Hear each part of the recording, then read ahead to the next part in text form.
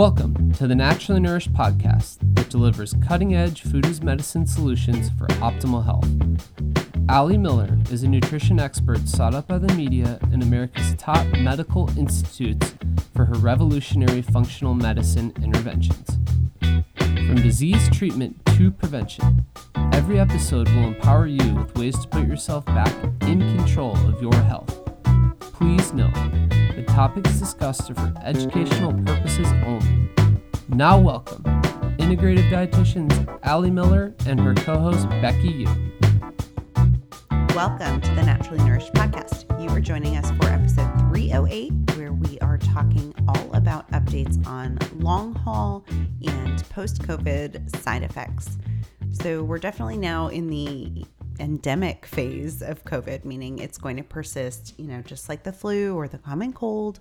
It's no longer if you're going to get it, but really when, and then when you're going to get it again, and maybe for some, yet again.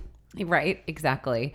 So today's episode, we're not going to be going into nerdy details on new variants. What we're really going to be focusing on is the mechanisms of your immune system when it is upregulated at time of exposure to pathogen and the aftermath of that inflammatory response in the body and how that can drive prolonged side effects, as well as, of course, some functional medicine approaches to mitigate these side effects, resolve them from the root cause, and really harness and modulate or regulate that immunological inflammatory response. Yes, this concept of long haul isn't new or novel to COVID in particular. We see it with Epstein-Barr, we see it with Lyme's disease, and a lot of other, chronic infections. It just happens that a lot of people right now are seeing, fatigue or muscle weakness or, just not getting their respiratory capacity back after COVID. And so we'll be addressing all of that and more today.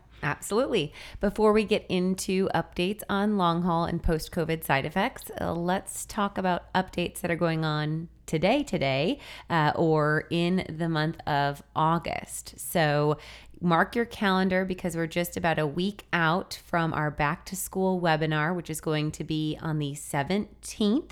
This is a free webinar, and in this we will be talking all about immune support for the household, especially focusing on kids back to school.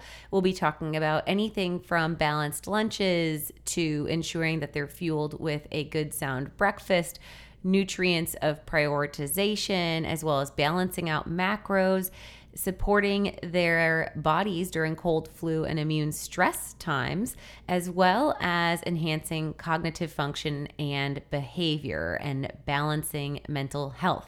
So all of the big highlights to ensure that your household is empowered for a successful school year, and we'll also be giving some support for the teachers as well.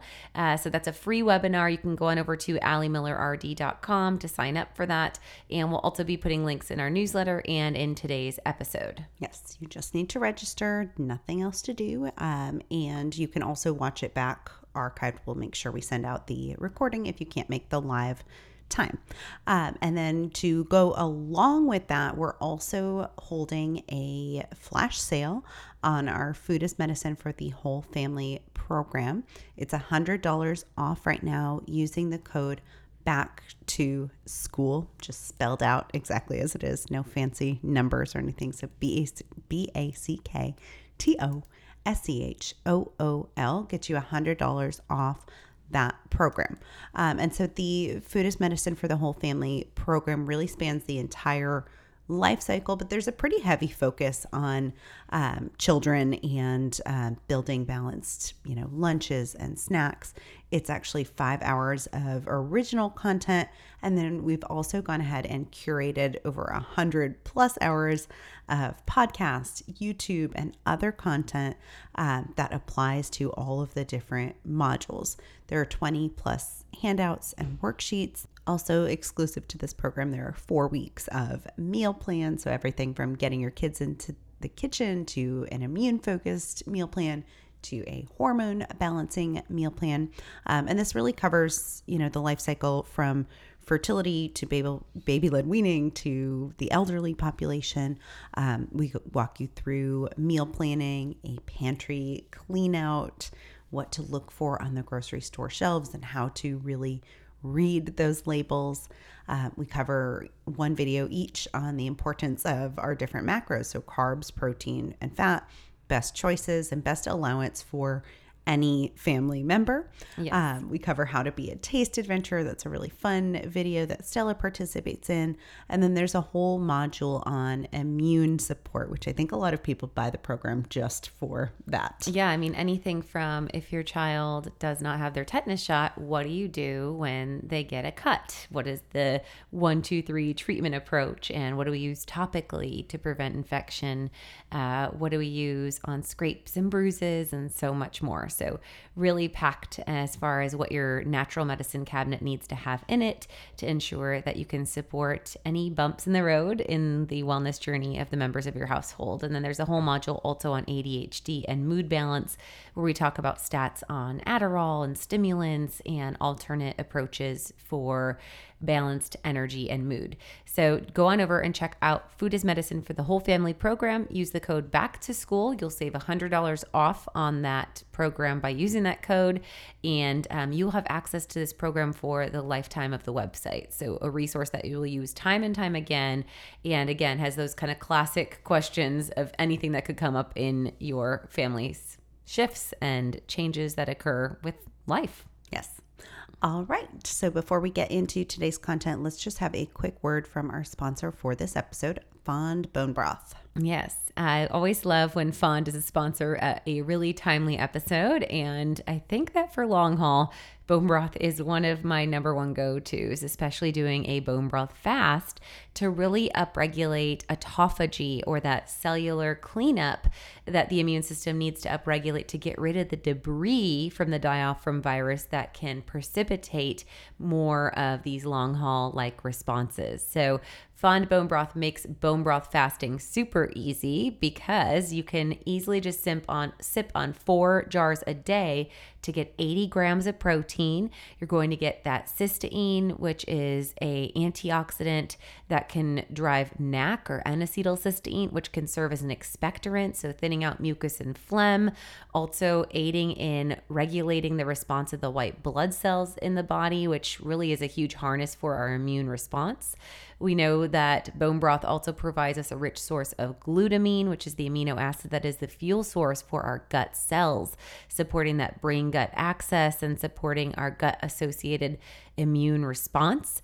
And then also you're going to get a nice source of glycine, an amino acid that can aid in neuromuscular relaxation, as well as supporting GABA response in the brain, which is an inhibitory compound that can help us to mellow out at times of stress. So for all of that food is medicine in a jar, Fond packs all of that goodness in. And if you refrigerate their jars, which they're stable at shelf temperature, you will get that nice jiggle. So you do know that there's that collagen and gelatin also providing that connective tissue support, good elasticity, support for hair, skin, nails, and further enhancing that gut response. So really like a facelift for your gut. We love Fond Bone Broth because they are not just a nutrient-dense driver for you, but they also are just absolutely delicious flavor profiles that they mix in their artisan jars. The beet poblano serrano blend is fabulous. The turmeric cracked black pepper, the radish and lemon, which is the one that I've been really sipping on in the chicken bone broth. They also have beef bone broth from grass-fed beef bones. They're really committed to regenerative agricultural practices, which they're making some big overarching company changes, which is even further making us fall in love with them. But from sourcing to quality of produce and proteins, as well as their slow simmering process, they really do it right. And they have a beautifully fantastic flavor profile at the end. And so I know that y'all will enjoy Fond Bone Broth. You can go on over to Fond Bone Broth. That's just FondBonebroth.com/AllieMillerRD. When you go on over to that website, you'll see my picture and a little write-up about my favorite flavors. You can use Allie Miller RD at checkout and save 15% on your order. Again, it's FondBonebroth.com/AllieMillerRD and use Allie Miller RD to save. Okay, so jumping right into things and kind of guesstimating how many people are dealing with long haul right now, we're looking at data from a University of Arizona Health Sciences longitudinal study that shows that about 67% of people, so that's 2/3 with mild or moderate infection, develop post-acute sequelae of SARS-CoV-2 infection, PASC, with symptoms that last for more than 30 days after their positive test. So this condition is going to be known as long COVID, long haul COVID, post-acute COVID-19, or chronic COVID. And we can also see this develop, especially in patients with breakthrough infections after they receive their vaccine. Yes. In fact, there was recently a study published in the New England Journal of Medicine that found that among just under 1,500 fully vaccinated healthcare workers, 40 of them had SARS-CoV-2 breakthrough infections that were documented. 19% of patients with breakthrough infections still had symptoms 6 weeks later. And patients with long COVID report prolonged multi-system involvement and significant disability. So by 7 months, many patients we're still seeing have not fully recovered. Often when we're looking at that length of time over 6 months post-infection, we're seeing systemic and neurological cognitive symptoms. And we can see this driving significant symptom burden. So let's break down kind of what the typical symptoms experienced by those dealing with long haul or long COVID are. Sure. So we can kind of break them into categories of general, respiratory or cardiovascular, neurological, and then digestive. Those are kind of the main categories that we will examine today. So the general symptoms, we would see fatigue or tiredness that interferes with daily life. Symptoms that get worse after physical or mental effort or exertion. This is also known as post-exertional malaise. Malaise, the fancy word for fatigue. Fever is also one that we can see that an individual is just going in a borderline fever as a more regular occurring incident following the infection. Again, this is 3+ months out maybe. Respiratory and cardiovascular symptoms, we can see difficulty breathing or shortness of breath, a persistent cough, chest pain, and then tachycardia or rapid heartbeat, as well as pounding heart or palpitations in the heart. We can see in the neurological world, and then of course we can see that myocarditis or that inflammation in the cardiovascular system as well following infection. We know in the neurological symptoms, we can see difficulty thinking or concentrating. Often people refer to this as brain fog, headache, sleep issues, dizziness or lightheadedness, especially when shifting positioning, pins and needles or neuropathy sensation, changes that continue with smell or taste, as well as mental illness such as depression and or anxiety. And then in the digestive world, we can see chronic diarrhea, stomach pain, or just irregular malformed bowels. And then we can see in the world of systemic rashes and muscle pain or joint pain, as well as changes in women's menstrual cycles. And then it looks like another study here identified up to 55 different long-term effects. Other studies have seen up to 74 persistent symptoms. And one of these studies identified the 5 most common as fatigue, which was 58%, headache, 44%, attention disorder, or that's probably like that brain fog, 27%, hair loss, which is one of the most common that I've seen at 25%, and then difficulty breathing ongoing at 24%. Yes. And, we are seeing more and more of the digestive disturbances, which weren't noted in those top 5, but especially with the newer variants that we're seeing around. And there's a huge chicken and egg relationship of the microbiome and a COVID infection. And so this is kind of some new information that I really want to break down because I was really digging into the literature And it was remarkable to see, by saying chicken and egg, both the influence of infection on driving dysbiosis as well as sterility. And then seeing that even post-infection, the biome not going back into a rebalanced state. And so the microbiome disturbances that occur during an acute infection, if not resolved, are probably one of the main drivers of some of this dysfunction that prolongs in the body. Yes. I mean, I definitely remember studies coming out even early on in this whole COVID situation about individuals who had compromised microbiomes being the ones who are more susceptible. So that makes sense. And it makes sense that it's chicken and egg too. Absolutely. So when we're looking at therapeutic interventions and we want to see resolution of long haul, I think starting with the gut is a really great consideration. We know that dysbiosis in the gut contributes to a loss of beneficial microbes because that overgrowth of unfavorable bacteria is going to compete with space, so that then there will likely not be ample opportunity for the good gut flora to thrive. And we know that the proliferation of harmful microbes can actually drive a reduction in this microbial diversity for that reason, because it kind of sets up camp and it's playing kind of defense, not allowing the good gut flora to come in. There was an analysis done on COVID-19 hospitalized patients that revealed their fecal microbiomes were deficient in beneficial commensals and yet abundant in gut pathogens. And this leads to the epithelium breakdown and inflammatory response that has actually been shown to increase levels of angiotensin converting enzyme 2, or the ACE2, which is a protein target of SARS-CoV-2. So I'll say that again because it's kind of wild. So the dysbiosis that occurs from time of infection drives more epithelium breakdown and inflammation.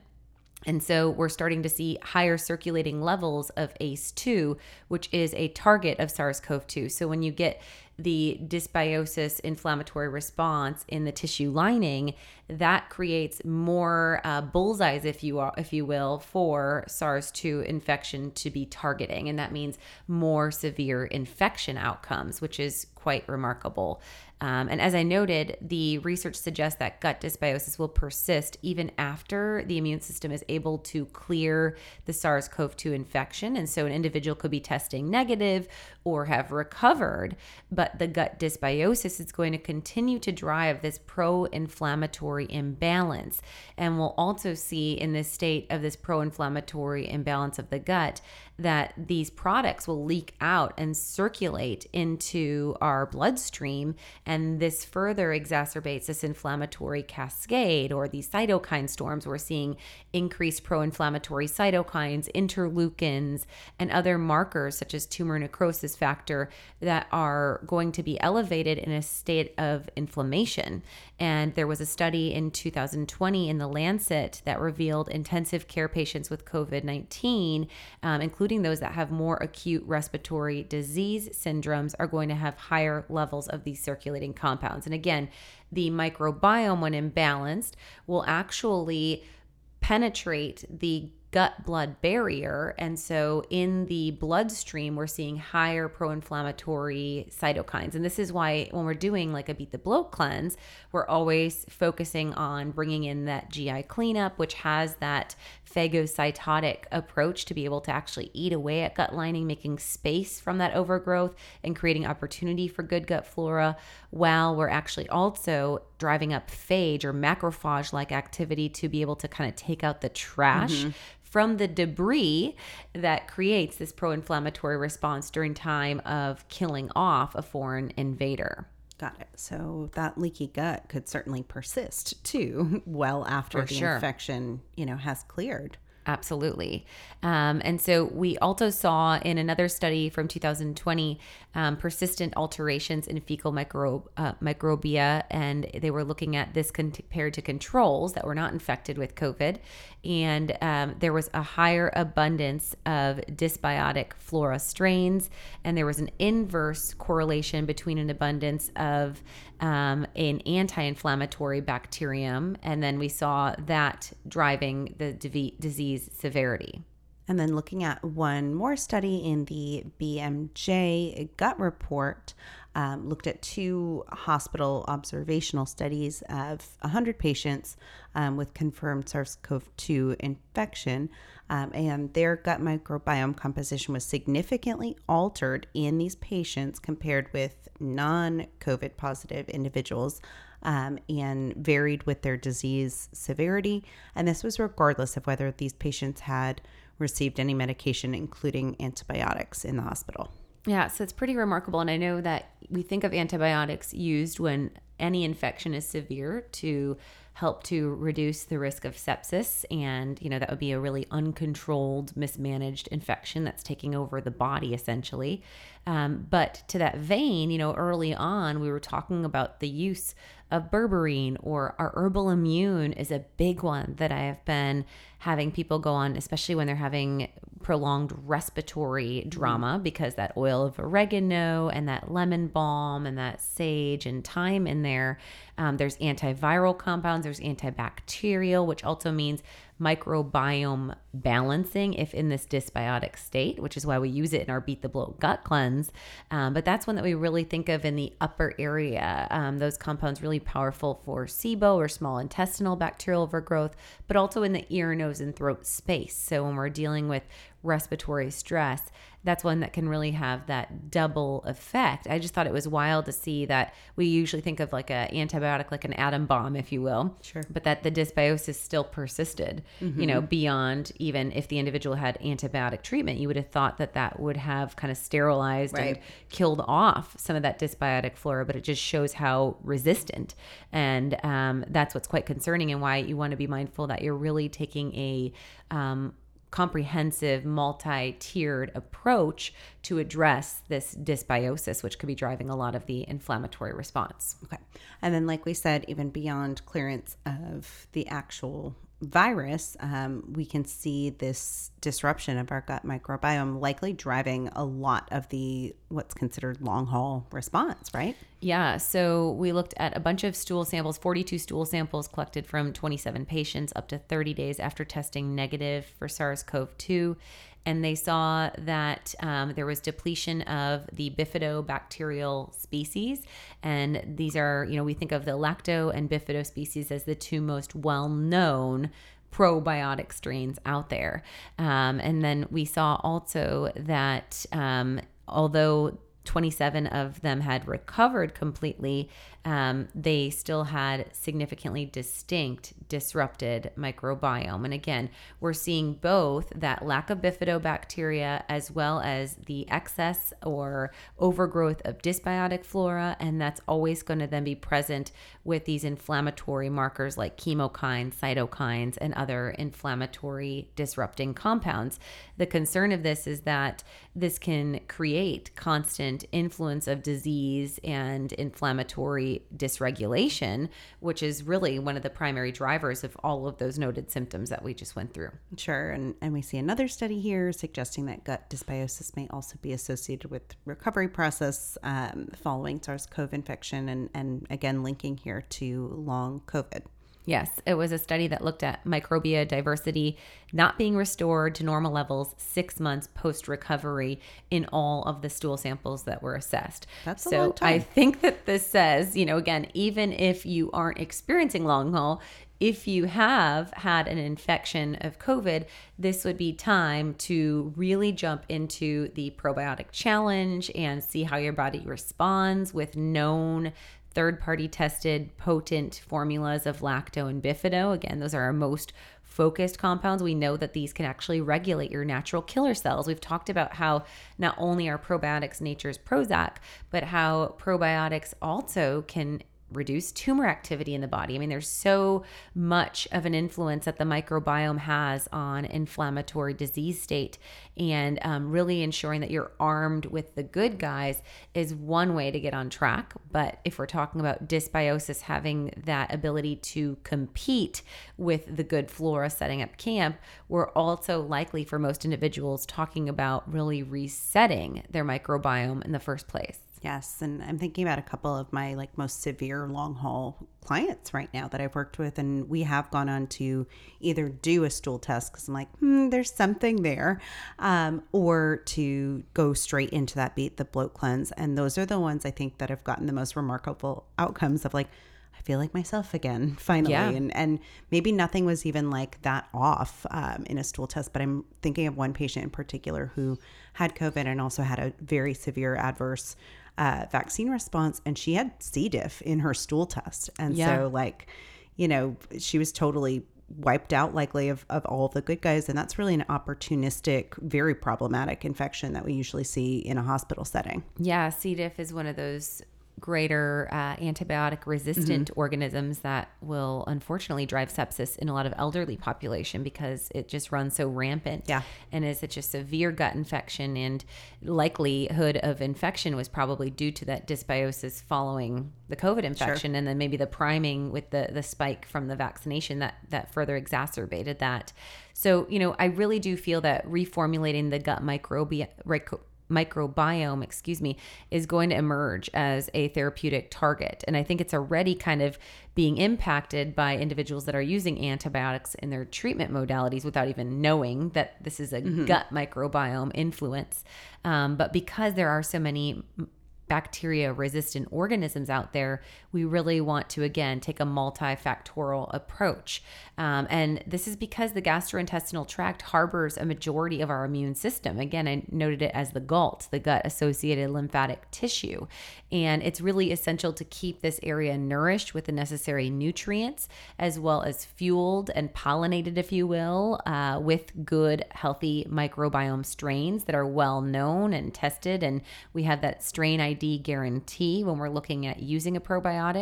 But we also need to reduce conditions that would precipitate or drive or exacerbate dysbiosis. And that comes hand in hand with balancing in the diet. So the first thing that we would say when we're talking about microbiome imbalance is removing refined carbs. And this would also be processed sugars.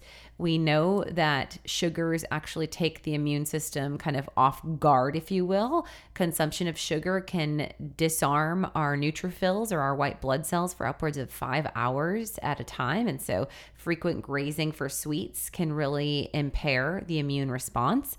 Also, though, sugar not only drives blood sugar spikes, but sugar feeds dysbiotic flora, especially in the world of yeast strains. Yeast, like the Morganella species of yeast outside of Candida, which is the most kind of popular known, the Morganella species, which kind of have a yeast-leaning bacteria influence in the gut, often will be seen elevated in individuals post-COVID infection. And so really cutting your carbohydrates down to like 60 grams per day, removing any flour-based foods. So we'd be going more of a paleo grain-free approach. And then ensuring that you're getting protein and fat and non-starchy vegetables as the emphasis of your diet is going to be really important as kind of setting the tone for supporting good gut flora. And then we'd also want to bring in, like we said, supplemental support. So that herbal immune could certainly be twofold if there is exacerbation of respiratory issues, but also be supportive of removing this overgrowth of imbalanced flora. And then the berberine boost as well would be kind of the other compound that we would start with there. And those are both a part of our Beat the Bloat bundle. And then GI cleanup, the probiotic that you mentioned, is really key to make space and aid in cleaning up kind of that, bacterial, yeast, viral debris, if you will. Absolutely. And then furthermore, we bring in the Ultimate Detox in that bundle. So that's the 4 compounds. So there's berberine boost, herbal immune, GI cleanup, and Ultimate Detox. And the Ultimate Detox is that phase 2 sulfur-containing amino acid suite that aids in the encapsulation and excretion. And this is really, as we're moving out from, I want to talk a little more on the microbiome, but detoxification in your lymphatic system is going to play a huge role also in in this recirculating, not taken out or draining the sewer, if you will, of the body. And when you're maintaining this recirculating of this viral debris or die-off, that also can continue to stimulate an immune response. It can drive autoimmune disruption in the body, and it can perpetuate that inflammatory response, which is often driving a lot of these symptoms. So I would say, if you know an individual in the household or even extended family or neighbors that are dealing with long haul, I would have them check out our Beat the Bloat program. It's only $29.99, so a really good entry point. It has 2 classes that are over an hour each in length. It also has our ebook, which has the protocol or kind of the rules and guidelines of the diet of the Beat the Bloat gut cleanse, as well as how to use the supplements. And then there's a lot of troubleshooting. We actually did a 1-page during this program of kind of highlighting what other tools you'd consider to layer in, such as our Inflammazyme, or do you need a detox pack to kind of level up beyond the ultimate detox, and how to adjust the diet as well as supplement strategy if your bowels aren't moving, or if things are moving too fast and you're having too much loose stool, what types of things to adjust and modify. So that's a really comprehensive program and would be a really great guide hand in hand with the Beat the Bloat bundle of supplements to take that microbiome to the next level. Yes, and really doing that either, on the very tail end of infection to just prevent some of this long haul stuff, because we know there's going to be some disruption of the microbiome, or, even months post infection, I think, to just kind of reset everything if you are dealing with some inflammatory symptoms or some exacerbation of those long COVID symptoms.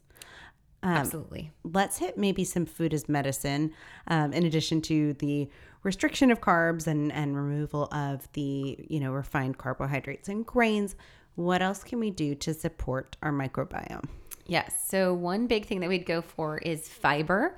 Fiber is going to aid as a binder and detoxifier, but also as a fuel source for your good gut flora. So fiber, is really non-digestible, and this is what we're looking at getting from whole food, plant-based sources that actually can be fermented by good gut flora as a prebiotic or a fuel source for energy. When we consume ample fiber, we're going to see higher production of our short-chain fatty acids, and these have pleiotropic effects or multiple influencing effects in the body. So they can positively influence the epithelial barrier. Again, the epithelial barrier is that lining of the gut. And so earlier on, I was talking about how the dysbiosis itself, because of that overgrowth, can actually break down that epithelial lining, driving leaky gut and driving more of the pathogen into the bloodstream so that there's more of a systemic immune flare response, if you will. Well, when we get ample fiber in the diet and we produce short chain fatty acids, these actually help to support lining and enhancing that epithelial barrier or preventing leaky gut, if you will. We also know that short chain fatty acids that are produced can reduce pathogen cytotoxicity. And so if there is dysbiotic flora, there's going to be less of a chemical toxic response that would be produced by that harmful bacteria.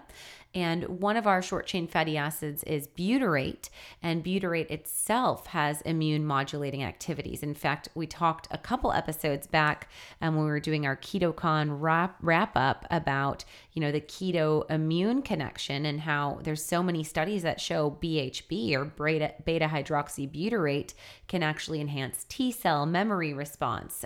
We know that the BHB can actually have an epigenetic influence on our immunological response and on the inflammasome pathway in the body, which is a huge regulator of inflammation. So the butyrate produced in the colon by having healthy fiber in the presence of good gut flora can also improve this gut barrier function, enhance our innate immunity, and has this immune modulating activity. So pretty cool stuff there. And then we know themselves that the short chain fatty acids also have epigenetic effects, and these can ultimately alter the immune cell function. So we're really looking to recommend trying to get at that 25 to 35 grams a day of fiber. One great way to do this is to consume chia seed. You can get about 10 grams per tablespoon of chia seed, your 2 to 3 cups of leafy greens, and then getting in at least a half cup of other non-starchy vegetables throughout your day. So this could be like shredded zucchini or cucumber slices in your salad with radish and cherry tomatoes. And then also getting nuts and seeds beyond the recommended chia seed to really achieve that 25 to 35 grams. And that's why when we're baking, using something like an almond flour or hazelnut flour, not only is that going to be more nutrient dense and lower glycemic than a gluten-free flour blend, but you're also going to be getting higher amounts of that fiber passively. And that's a great way to get that fiber into the household, especially if you add some flax or chia seed into your muffin recipe. A great way to start the day. Totally. And then we could layer on like our phytofiber if we needed Yes. some additional support or having a hard time incorporating the chia and flax. I often just have clients do, 1 to 2 teaspoons of that in their morning smoothie, and they're good to go. Yes. And I will say, don't mix your phytofiber with your relax and regulate and GI lining support. I've had a couple of people try to do that. It's not going to work well with just water and powders. No. Yeah. It's going to be stickier because it has soluble and insoluble fiber in there. So if you aren't putting it in a smoothie or in your yogurt, then I would suggest mixing it with just nut butter and doing like some nut butter balls. That's the best way to get it in. It is a fine taste, but it's the texture added in water that's not going to fly for many people. But phytofiber is such a beautiful add-on. That's why we incorporate that in our bacteria rebuild bundle following the Beat the Bloat. So once we've ensured that we have eradicated the dysbiosis, killed off the bad guys, now we want to kind of pollinate and also fertilize, if you will, with the good gut flora. So probiotic rich foods are going to be key during this time of moving out of dysbiosis into abundance of good gut flora. And that works hand in hand with our fiber recommendation because the probiotics, again, use the fiber and make this really powerful short chain fatty acid fuel. Yes. And so we want to also be incorporating here probiotic rich foods. We're looking at ferments such as yogurt, kefir, kimchi, miso, sauerkraut, all of our kind of favorite highlight staples, and going for, at least one probiotic rich food daily. Absolutely. And, this is something that you could bring in now. Again, even if you're on the fence of doing the gut cleanse, at least start working in your good flora place. If you don't know where your gut is at, though, you might want to first do the probiotic challenge, starting with the Restore Baseline probiotic in our line before you bring in wild ferments, because, there's a lot of variability going on with the cultured foods. But once you establish an assessment of where your microbiome is, and you know that, especially if you improved when you brought up that probiotic, then absolutely one per day and getting good diversity. We've seen that some of the metabolites from probiotics can actually help with the immune response and even reduce the incidence of the duration of respiratory infections. And one of the metabolites that was highlighted was alkyl catechol. And that was one that was really highlighted as a secondary metabolite of cultured fermented foods and a big driver of reducing duration of respiratory infection. Also, lactic acid, which is a byproduct of fermentation, has been shown to reduce pathogen growth in the oral cavity, the oropharynx, and the esophagus.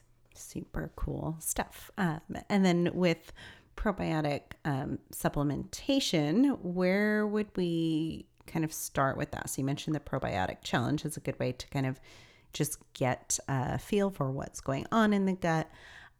What if someone's not going to do that, or they're, a family member who's maybe not as open Motivated. to doing the Beat the Bloat cleanse? They're like, 6 weeks is a long time, but I can take one thing. Yes. Where would you start them off? So especially during time of infection, I would start with the Rebuild Spectrum probiotic because this is the one that we think of as more of our immune supporter. This has a multiple strain approach as far as the word spectrum.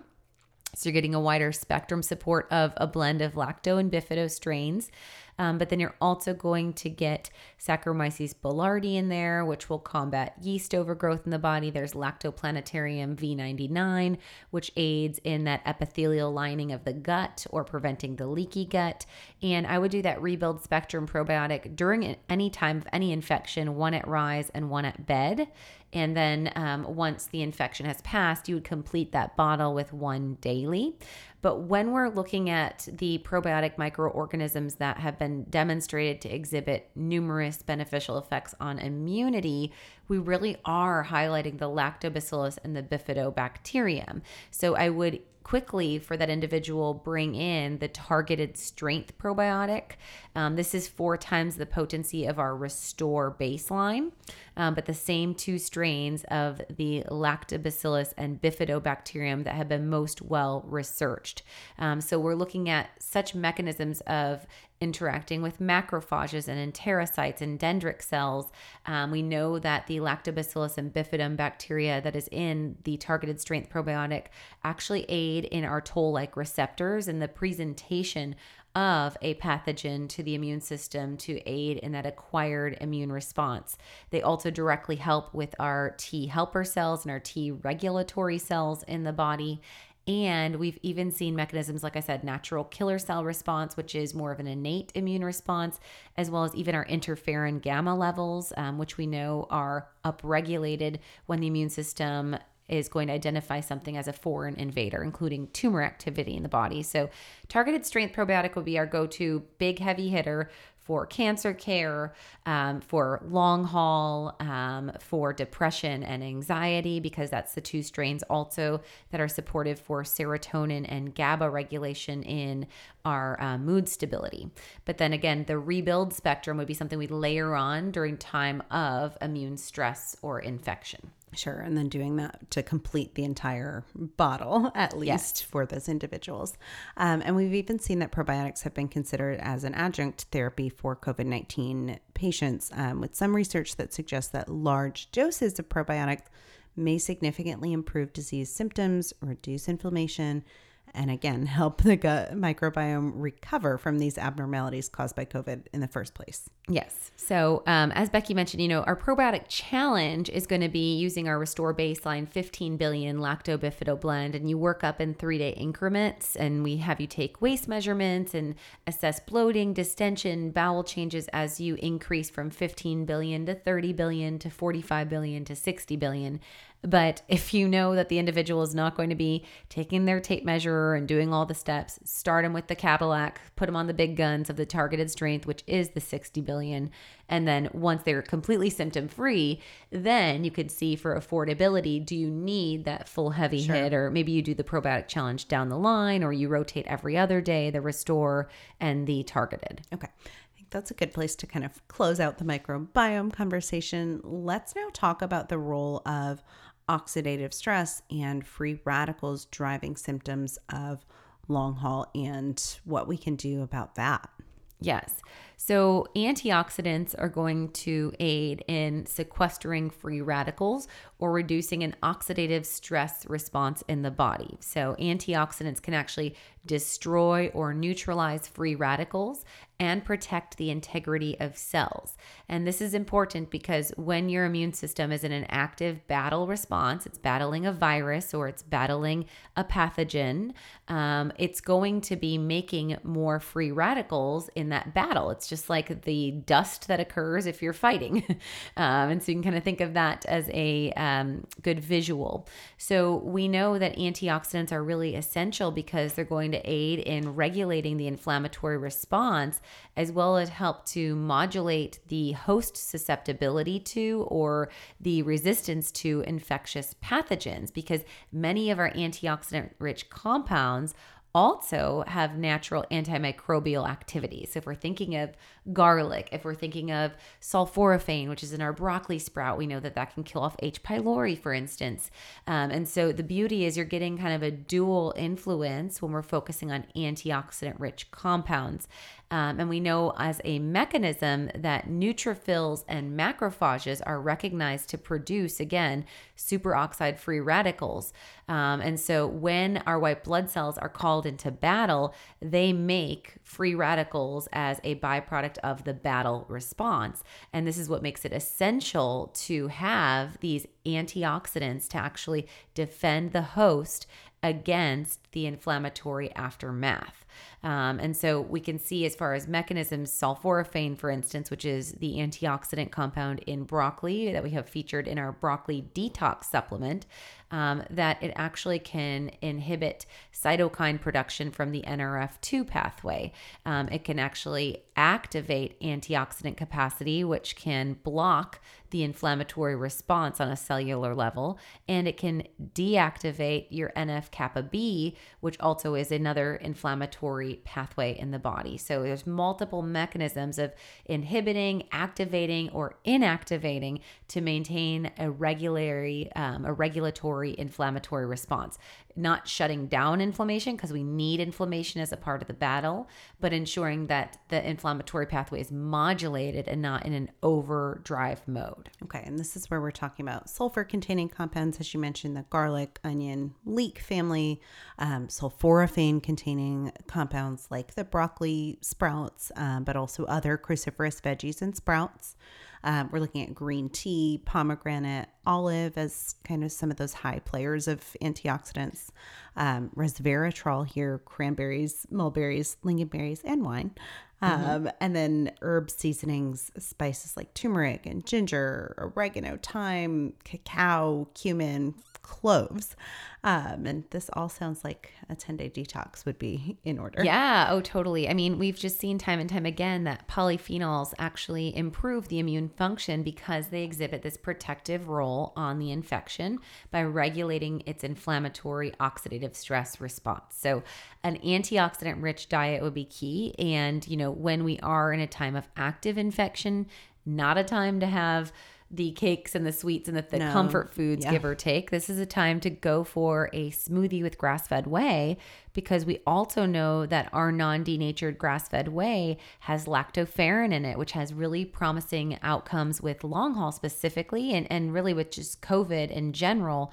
We've seen lactoferrin has antiviral effects, and it can aid in prevention of viral replication as well as viral entry. And so if we aren't getting as much circulating virus in the body, we're not allowing the virus to replicate, we're not allowing it to get into the cells in the first place, the less severe of the outcomes. And so getting in that naturally nourished grass-fed whey with some of these resveratrol rich berries, sipping on your green tea, using your olive oil, and maybe making something like my bacteria battling chimichurri, which we highlight in the anti-anxiety diet and the Beat the Bloat cleanse, would be a really great way to get a lot of those herb seasoning spices in that olive oil with that garlic, and calorie dense, but you don't have to put that on a big green salad maybe in the beginning. That could just be something that you're putting on top of a burger even, as an easy onset delivery. And you could even blend that chimichurri with a little bit of full fat Greek yogurt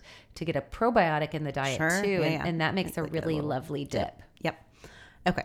And we're all being exposed time and time again. So let's talk about reducing viral entry and replication, and kind of what we should be doing on a regular maintenance basis, knowing that this thing is not going away. I think of our BioC Plus as a really effective tool, and something likely not to just pulse in at times of immune distress, but like to keep on hand ongoing as a foundation for sure. And I think so getting the grass-fed whey because of the lactoferrin again, and then you're also getting immunoglobulins. That's one that I would say 4 times a week, get a scoop of grass-fed whey in.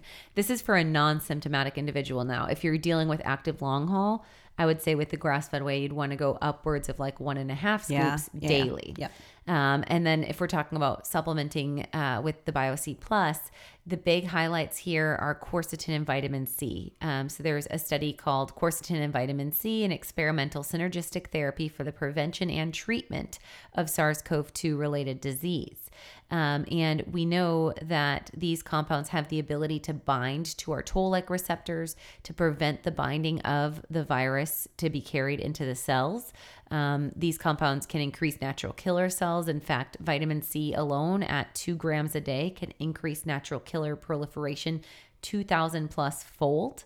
And I just kind of highlighted the excerpt from this study, which I think is really well written. It says a multi-drug approach with quercetin and vitamin C may disrupt virus entry, replication, enzyme activity, and assembly, and concurrently fortify the immune response, promoting early IFNs production, and that's your interferon production, modulating interleukins, promoting T cell maturation, and phagocytic activity.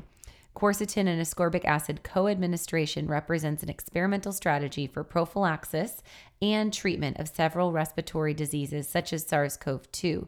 The blockage of virus entry represents a key strategy, and quercetin impedes viral membrane fusion for both influenza and SARS-CoV-2 in vitro. So we're looking at like 1 BioC plus twice daily as just a maintenance dose. And then if you are exposed to someone who is actively ill, and we're looking again to block that viral entry in the first place, but certainly block and reduce replication, which that will mean you'll have less severity, less severe symptoms, or maybe not notice them at all, or the symptoms won't persist as long. We're looking at 2 to 3 grams. So each BioC Plus is about 600 milligrams of vitamin C. So we'd be looking at like 4 to 6 of those a day during active infection. And you can go higher than that, even really to bowel tolerance with the BioC Plus. And then food-wise, we'd be looking at obviously citrus as a really rich source of vitamin C, our greens, our bell peppers, camu, which is available as a powder to be added to smoothies, and really rich whole food form of vitamin C. Berries are fantastic. Rooibos tea, and I'm thinking of a combination of like rooibos as the base for a smoothie, with grass-fed whey could be fabulous.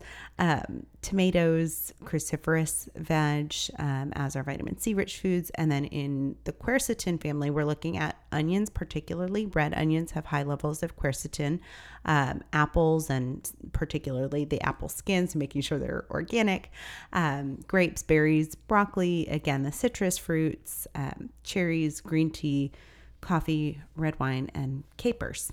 Yes. So tons of food as medicine abundance there. And then you'd use the BioC Plus, like you said, 2 a day as a maintenance of just being around in a time of endemic of constant exposure. And then you'd go up to 4 to 6 kind of to bowel tolerance. That's the deal there. And then when we're looking on antioxidants specifically, of course, we have to acknowledge in this hierarchy of antioxidants, vitamin C is kind of the little kid sister. And then up at the top hierarchy of antioxidants is going to be glutathione at the tip top. And right below glutathione, one of its building blocks, NAC or N-acetylcysteine.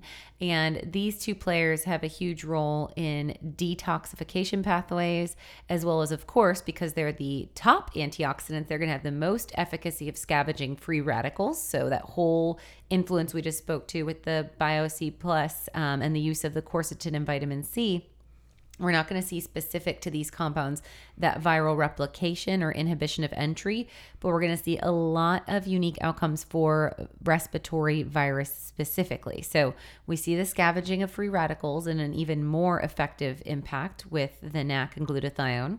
We see suppression of cytokine storm from regulating that oxidative stress. We see detoxification support, which can really help with that long haul, because when there's stagnation in our lymphatic system, we see more of a prolonged inflammatory response. We see T cell production for natural immunity from these compounds.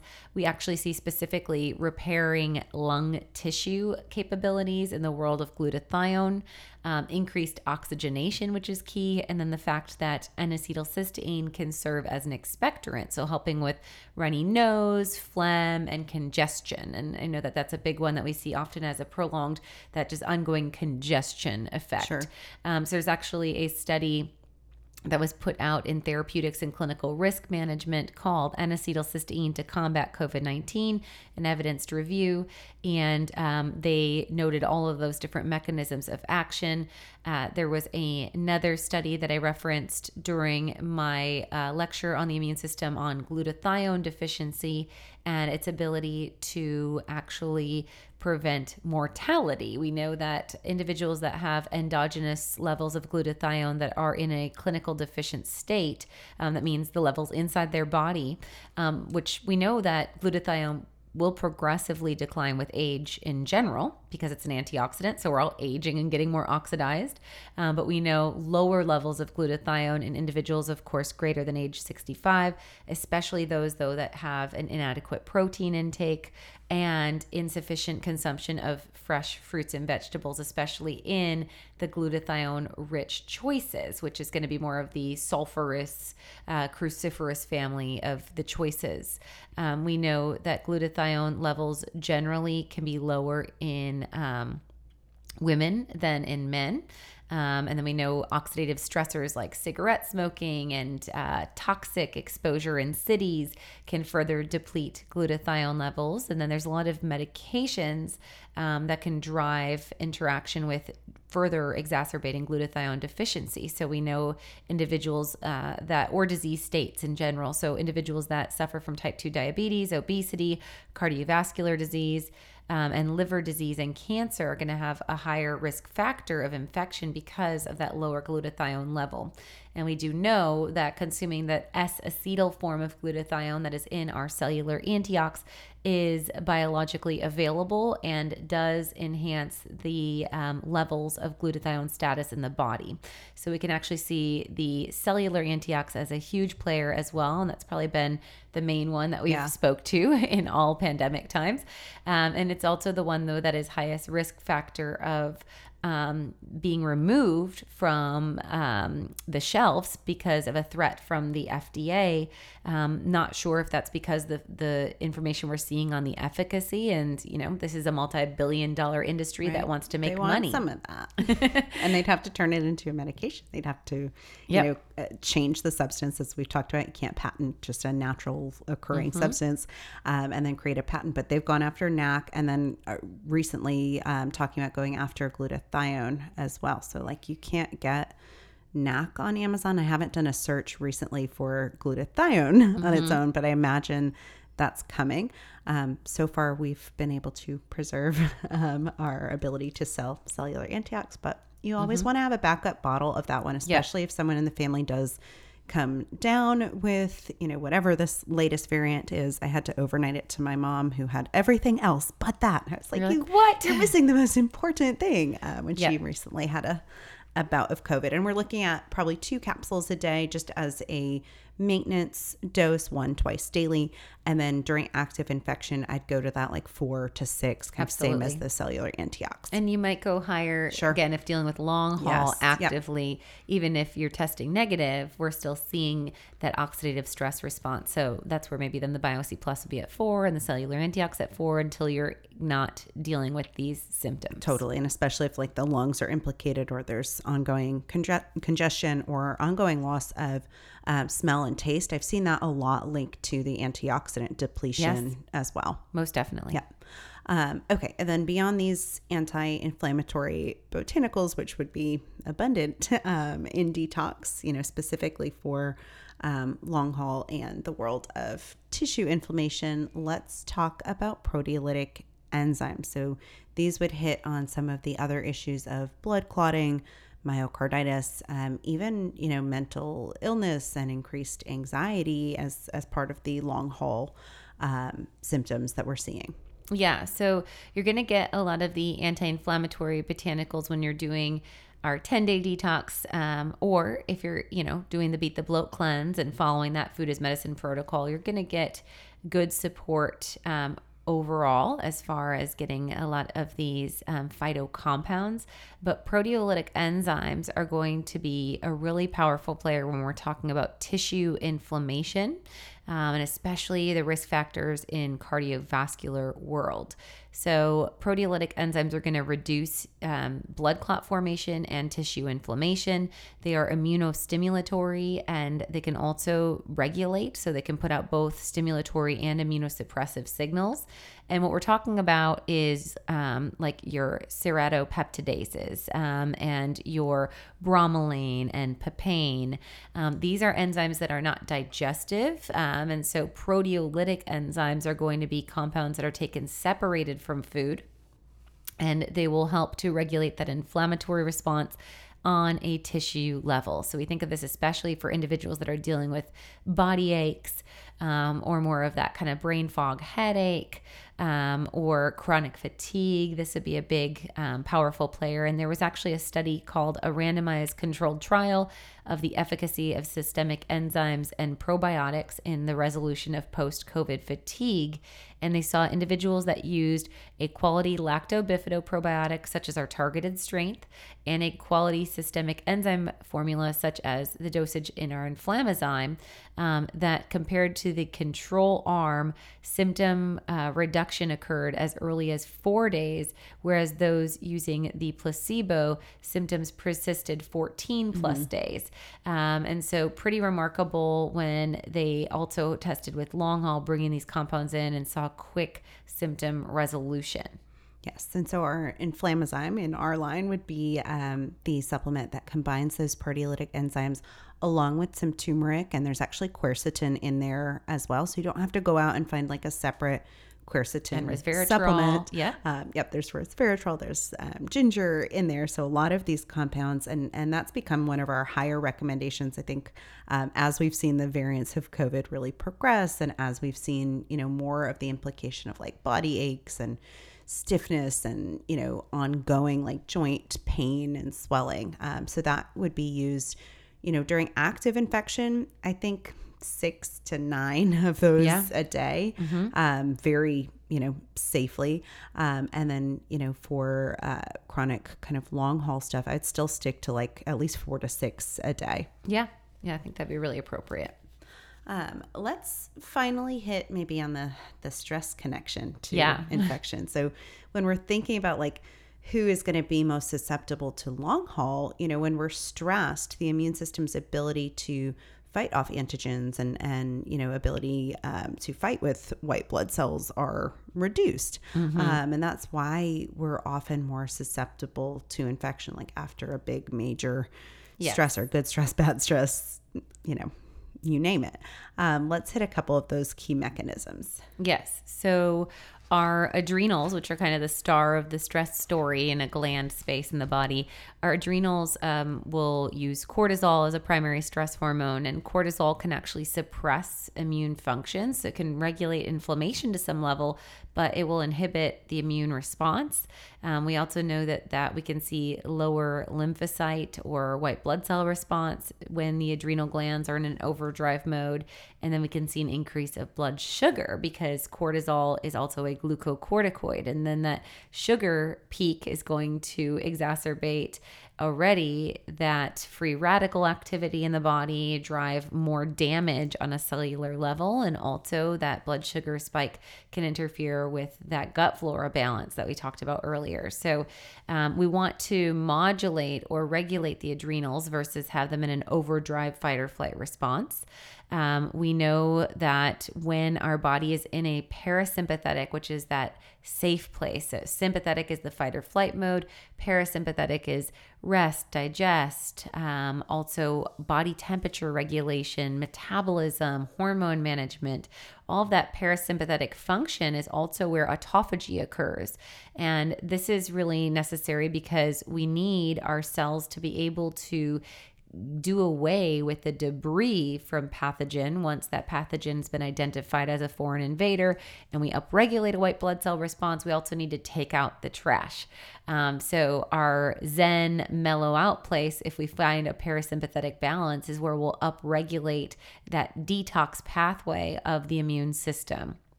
We also know that during stress times, we can get wear and tear in our gut, so we can be more prone towards ulcerations, and we see depletion of glutamine. Glutamine is a building block to make that glutathione, so really important for that.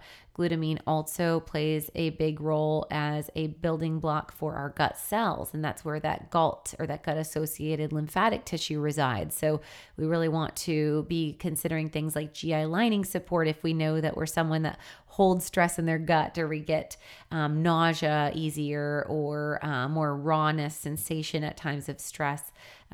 Focusing on the GI lining support and bone broth would be really powerful for those individuals. We know that stress can deplete our B vitamins as well as our vitamin C. And we just talked about the importance of vitamin C. And of all the tissues in the body, the highest amount of vitamin C is actually stored in your adrenal glands. So a stressed individual is burning through vitamin C, and it won't be as available to help to regulate those free radicals or to aid in a healthy immune response. And then beyond the leaky gut response to stress, we also know that stress itself can drive sterility of the lacto and bifidoflora, which sets up opportunity of that overgrowth of the dysbiosis and that whole microbiome imbalance. So I would highly advise, especially if dealing with anxiety or depression at this time, or brain fog, the first line of defense will be the Calm and Clear. In our line, this is going to have a suite of B vitamins as well as L-theanine. L-theanine is an amino acid that aids in alpha brainwave activity, so concentration and focus without agitation and anxiety. And then we're going to get nervine and adaptogen herbs in here. So there's some ashwagandha in here. You're going to get some lemon balm, and you're going to get chamomile. So calming nervines, which aid in mellowing out the stress response, as well as adaptogens to help with resilience to stress. And if dealing with fatigue, I would also, on top of the Calm and Clear, layer in our adaptogen boost, which has cordyceps, rhodiola, and ginseng. And these three compounds themselves have been shown to be very supportive for viral infections. So cordyceps has been used from traditional Chinese medicine as a tonic to soothe the lungs for treatment of fatigue or respiratory diseases. It was used for relief of lung fibrosis, which occurred after SARS. Rhodiola has been shown to regulate that adrenal gland function and encourage a healthy response to emotional stress. And rhodiola also has some antiviral compounds. And then ginseng aids in immune homeostasis, or kind of modulating that immune response, bringing it back into a balanced state, as well as enhancing resistance to illness and reducing microbial attacks on an immune effect. And so this would be a big piece of the puzzle, the Calm and Clear, to stay in that parasympathetic space, aid in your nervous system feeling safe, so you're not putting out those stress hormones, which can further exacerbate the long haul or the side effects that are undesired. Sure. And used, during the slump of COVID too, to combat some of that fatigue, but certainly in that post world of things, that probably like 4 a day or so of the adaptogen boost. Yeah. Yep. All right. And then beyond stress, we know that sleep is really key for regulating this parasympathetic, nervous system and aiding in our immune response. We've talked about the importance of melatonin some, but let's just kind of reemphasize there. Yeah, so melatonin has the ability to freely pass into the cell where it upregulates our NRF2 transcription. And this is our nuclear factor 2, and this basically will aid in boosting endogenous antioxidant production. So melatonin itself is an antioxidant, and it can help with regulating those glutathione levels, especially I would say for elderly parents. This is where like our sleep support could be a really great formula if they've noticed restless nights or sleeplessness following COVID infection, because again, you're not just getting sedative impact, you're getting an antioxidant, which is going to further support cellular health. And then our sleep support has in 2 tablets, 3 milligrams of melatonin, along with herbs that are nervines or calming to the nervous system. So skullcap is one of the featured herbs that has therapeutic effects. So it's an antioxidant itself. It has anti-inflammatory effects. and it is antiviral. And there's a study that actually looked specifically at its ability to have activities against SARS and coronaviruses. Skullcap is also going to be a relaxer for our vascular system and prevent platelet aggregation, or basically stickiness or blood clot formation in the body. And we saw that Skullcap as a tool could actually reduce the expression and activity of the ACE receptors. And again, remembering that that's a key target for the spike protein. So another powerful mechanism beyond just kind of mellowing out. Yes. So really good tool, I think, in active infection when you just want to like knock yourself out for, you know, a day or two, taking, you know, at least 2 of those sleep support at bed, and maybe even 2 during the day if you're just looking to kind of rest the body and get as much sleep as humanly possible. And then 1 to 2 is kind of the ongoing dosage. And then just to reiterate, you know, if we're seeing fever prolonging beyond active infection, then that's definitely showing that the immune system is not back in that homeostasis balanced mode. So we don't want to use an antipyretic drug to cut a fever, because the fever is there for a reason. Maybe there is more debris left over and we need to do that 10-day detox, and then work with, again, the kind of key hits of get going with that quality probiotic. So the targeted strength or the rebuild spectrum, if dealing with current immune or post-immune time, the targeted strength would be kind of the post-immune. And then looking at the proteolytic enzyme suite, and considering if you need to do that beat the bloat cleanse. The proteolytic enzyme suite would be the inflammazyme. And then we're looking at also supporting detox pathways with our detox packs. So the Reset, Restore, Renew detox packs, that's what I've seen in clinic to be the greatest tool when an individual is dealing with a prolonged fever, to really get that pathogen debris out so that their body can go back to that homeostasis. But a part of that could also be the stress management. Sure. So that's where that Calm and Clear kind of tells the body that it can go into that parasympathetic space, that it is safe. And that's a huge piece of the puzzle. So don't worry about treating the fever. Look at that as a symptom of imbalance and how you can support your system in getting back into balance. And in another area of faux pas, and what we're seeing again already, is the return of face masks. There was a study that came out just last week, which I was excited to see, that showed that, you know, face masks are still one of the most significant and controversial symbols in the fight against COVID-19. This looked at 2 randomized clinical trials and noted, you know, that there were mixed results in them. We've discussed both of those trials on past episodes, but this was a big observation study that encompassed 602 million people. It analyzed countries that underwent a peak of COVID-19 infection during a 6-month window, and they looked at mask usage throughout Western Europe and throughout East and West Europe, and again, this was 602 million people that the study looked at, and they found no cause and effect conclusion could be inferred from the observational analysis. The lack of negative correlation between mask usage and COVID-19 cases and deaths suggests that widespread use of masks at a time when an effective intervention was most needed was not able to reduce COVID-19 transmission.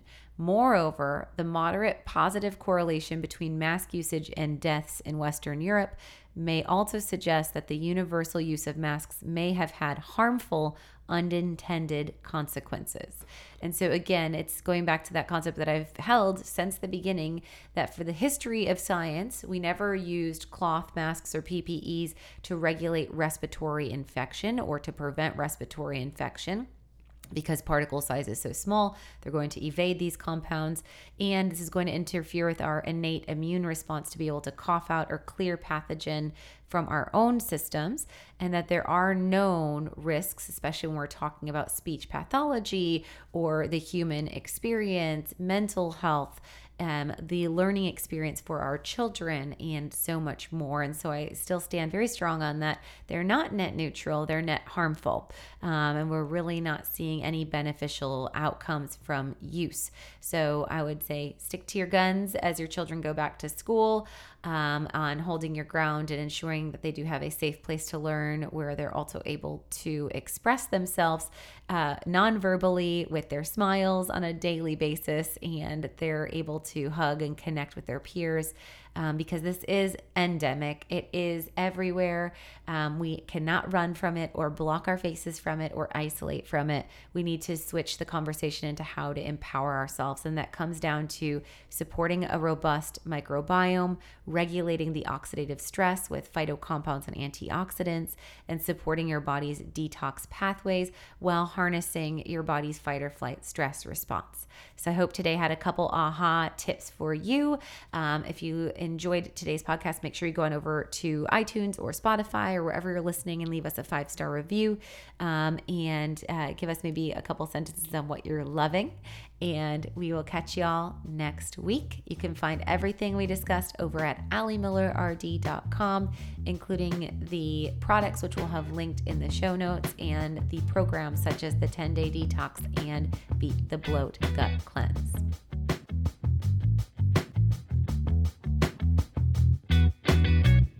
Thank you for listening to the Naturally Nourished podcast.